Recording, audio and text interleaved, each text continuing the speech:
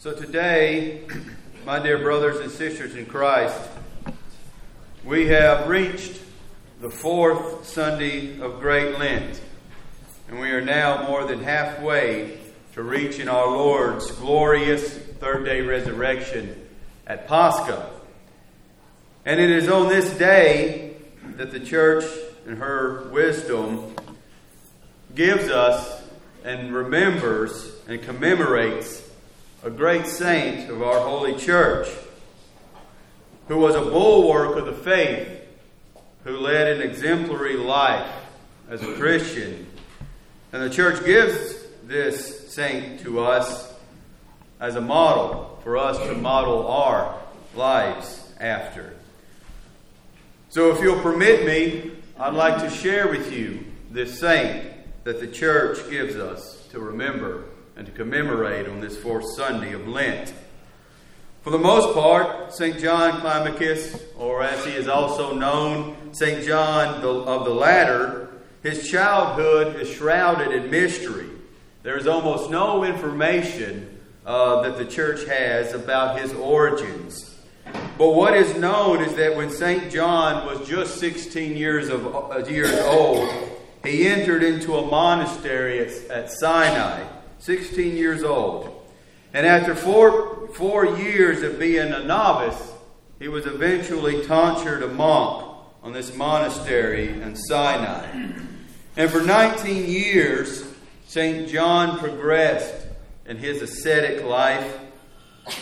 And after the death of his beloved spiritual father, who was at this monastery, St. John left the monastery at Sinai and embarked on a solitary life, finally settling in a place called Thora, where he spent 40 years alone, laboring in silence, fasting, prayer, and engaging in continual tears of repentance. Now, St. John would often conceal his ascetic deeds from others by withdrawing into an isolated cave where he would pray fervently for all of God's creation. It's not that he was ignoring people or didn't want to be around people, but he dedicated his life to prayer to prayer for those around him and for all of creation. Now, even though he withdrew into isolation, often reports of his holiness would spread far beyond the vicinity in which he dwelt. And visitors from all walks of life would come to the holy ascetic, come to St. John, desiring to hear his words of edification and of salvation. Now, many people would come to ask St. John to pray for them, which he did very well, as all the saints of the church did. And after 40 years of solitary asceticism, eventually he was chosen as igumen, which is something similar to an abbot of Sinai, when he was 27 years old. Now, St. John governed the holy monastery for 4 years after this. And toward the end of his life, our Lord granted him gifts of clairvoyance and wonder-working. It is also at this point in his life that he was convinced by the igumen of Rathau Monastery to write his incomparable work, which we all know as the Ladder of Divine Ascent, for which St. John is best and well known for. Now, in this work, St. John records everything that is necessary for salvation of those who not only live a monastic life, but also for those of us who do not, because we are not all called to be monastics. But we are nonetheless called to live an ascetical life, striving toward God. A life that is devoted to our Lord, and a life that seeks Him out in everything we do. Now, according to St. John, the work is so called the ladder because it is a fixed ladder leading from earthly things, you see, to holy things, towards the kingdom. So the ladder goes up. When we engage in this book, and I would urge us all to read this book and struggle righteously through the 30 steps that St. John outlines, we will find ourselves among the righteous and will be better equipped to avoid giving in to temptation. Now, the ladder begins with a renunciation of the world. For those who have already read it, and I don't mean to give away any spoilers, but it begins with the renunciation of the world, and it ends with God, who is love. Now, in light of what we are experiencing here in this country and throughout the world, as a matter of fact, with such chaos and division, I think it's beneficial for us to turn to St. John's ladder for spiritual growth and for understanding, especially in steps 27 and 28, where St. John addresses the practices of stillness and of prayer, which are so desperately needed in these times of uncertainty, fear, and confusion.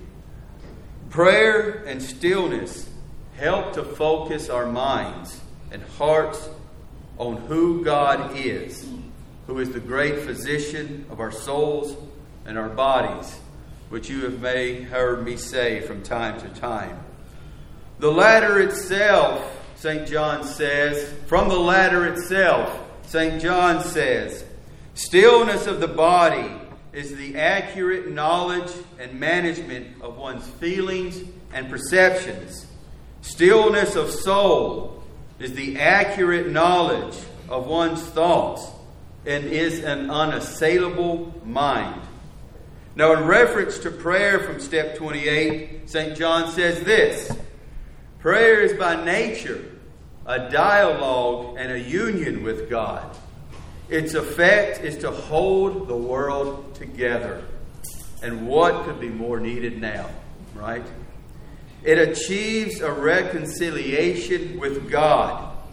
It is an expelling of sin, a bridge across temptation, a bulwark against affliction.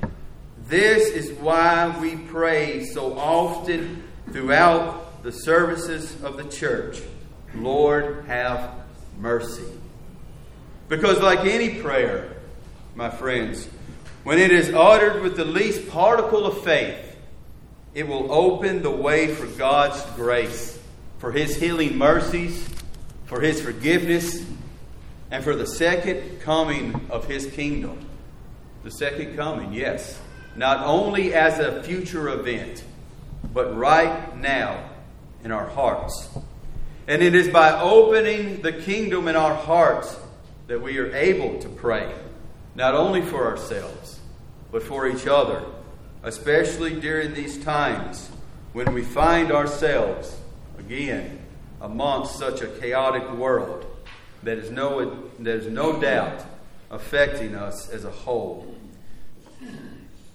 There is a story that I once read that I think illustrates the kind of prayer that St. John is talking about in the ladder. And this story goes like this, if you'll permit me. Two men found themselves stranded on a remote island. Now they both decided to dedicate themselves to prayer, each taking a different part of the island. Everything the first man prayed for was granted to him: food, drink, warmth, shelter. But the other man had absolutely nothing. Eventually, the first man prayed to be rescued. And sure enough, a boat came and it rescued him from the island.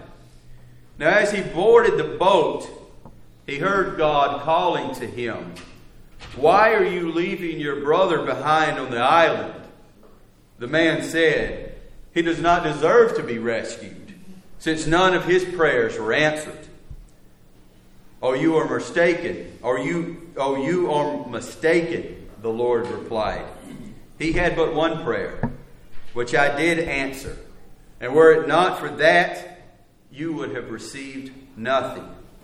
Tell me, the man said, what did he pray for that I should owe him everything? The Lord replied, he prayed that all your prayers be answered. God ultimately knows the needs of his people. He knows what we need, even though we may not truly know what it is that we need. We pray in order to unite our hearts and our minds with God. We pray so that in order that God's will be done in our lives.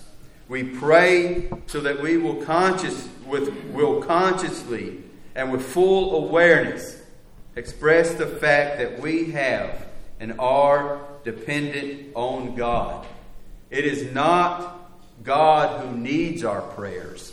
It is us who needs to pray to God. And whatever is asked in the name of the Lord will be given.